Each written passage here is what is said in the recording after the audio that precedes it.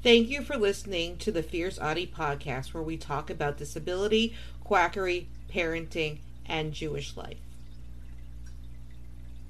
Developmentally disabled people, autistic people specifically, are 4 to 10 more times more likely to be abused than other populations. According to DisabilityJustice.com.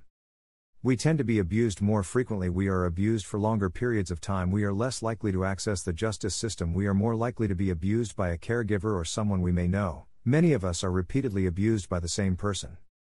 Not just in person. Abuse isn't just physical. With the rise of technology, abuse is done through social media and internet communication. One outlet people do not think of often is email. I have seen people who get an abusive email, they have to sit there and take it. This is not true. There are steps that can be done. Many email service providers have a clause in their terms of service about using their email service to abuse others. What can be done? Just like on Facebook, abusive emails can be reported to the provider. It has to be the provider that the email is coming from. The email that you would forward the abuse to would be abuse@ or postmaster at that particular email service provider.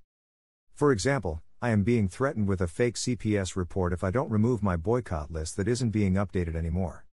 It's left up as a resource. That email is coming from Outlook.com.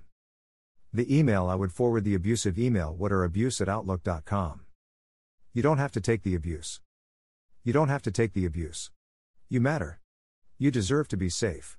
You are more than enough and deserve safety and freedom from abuse.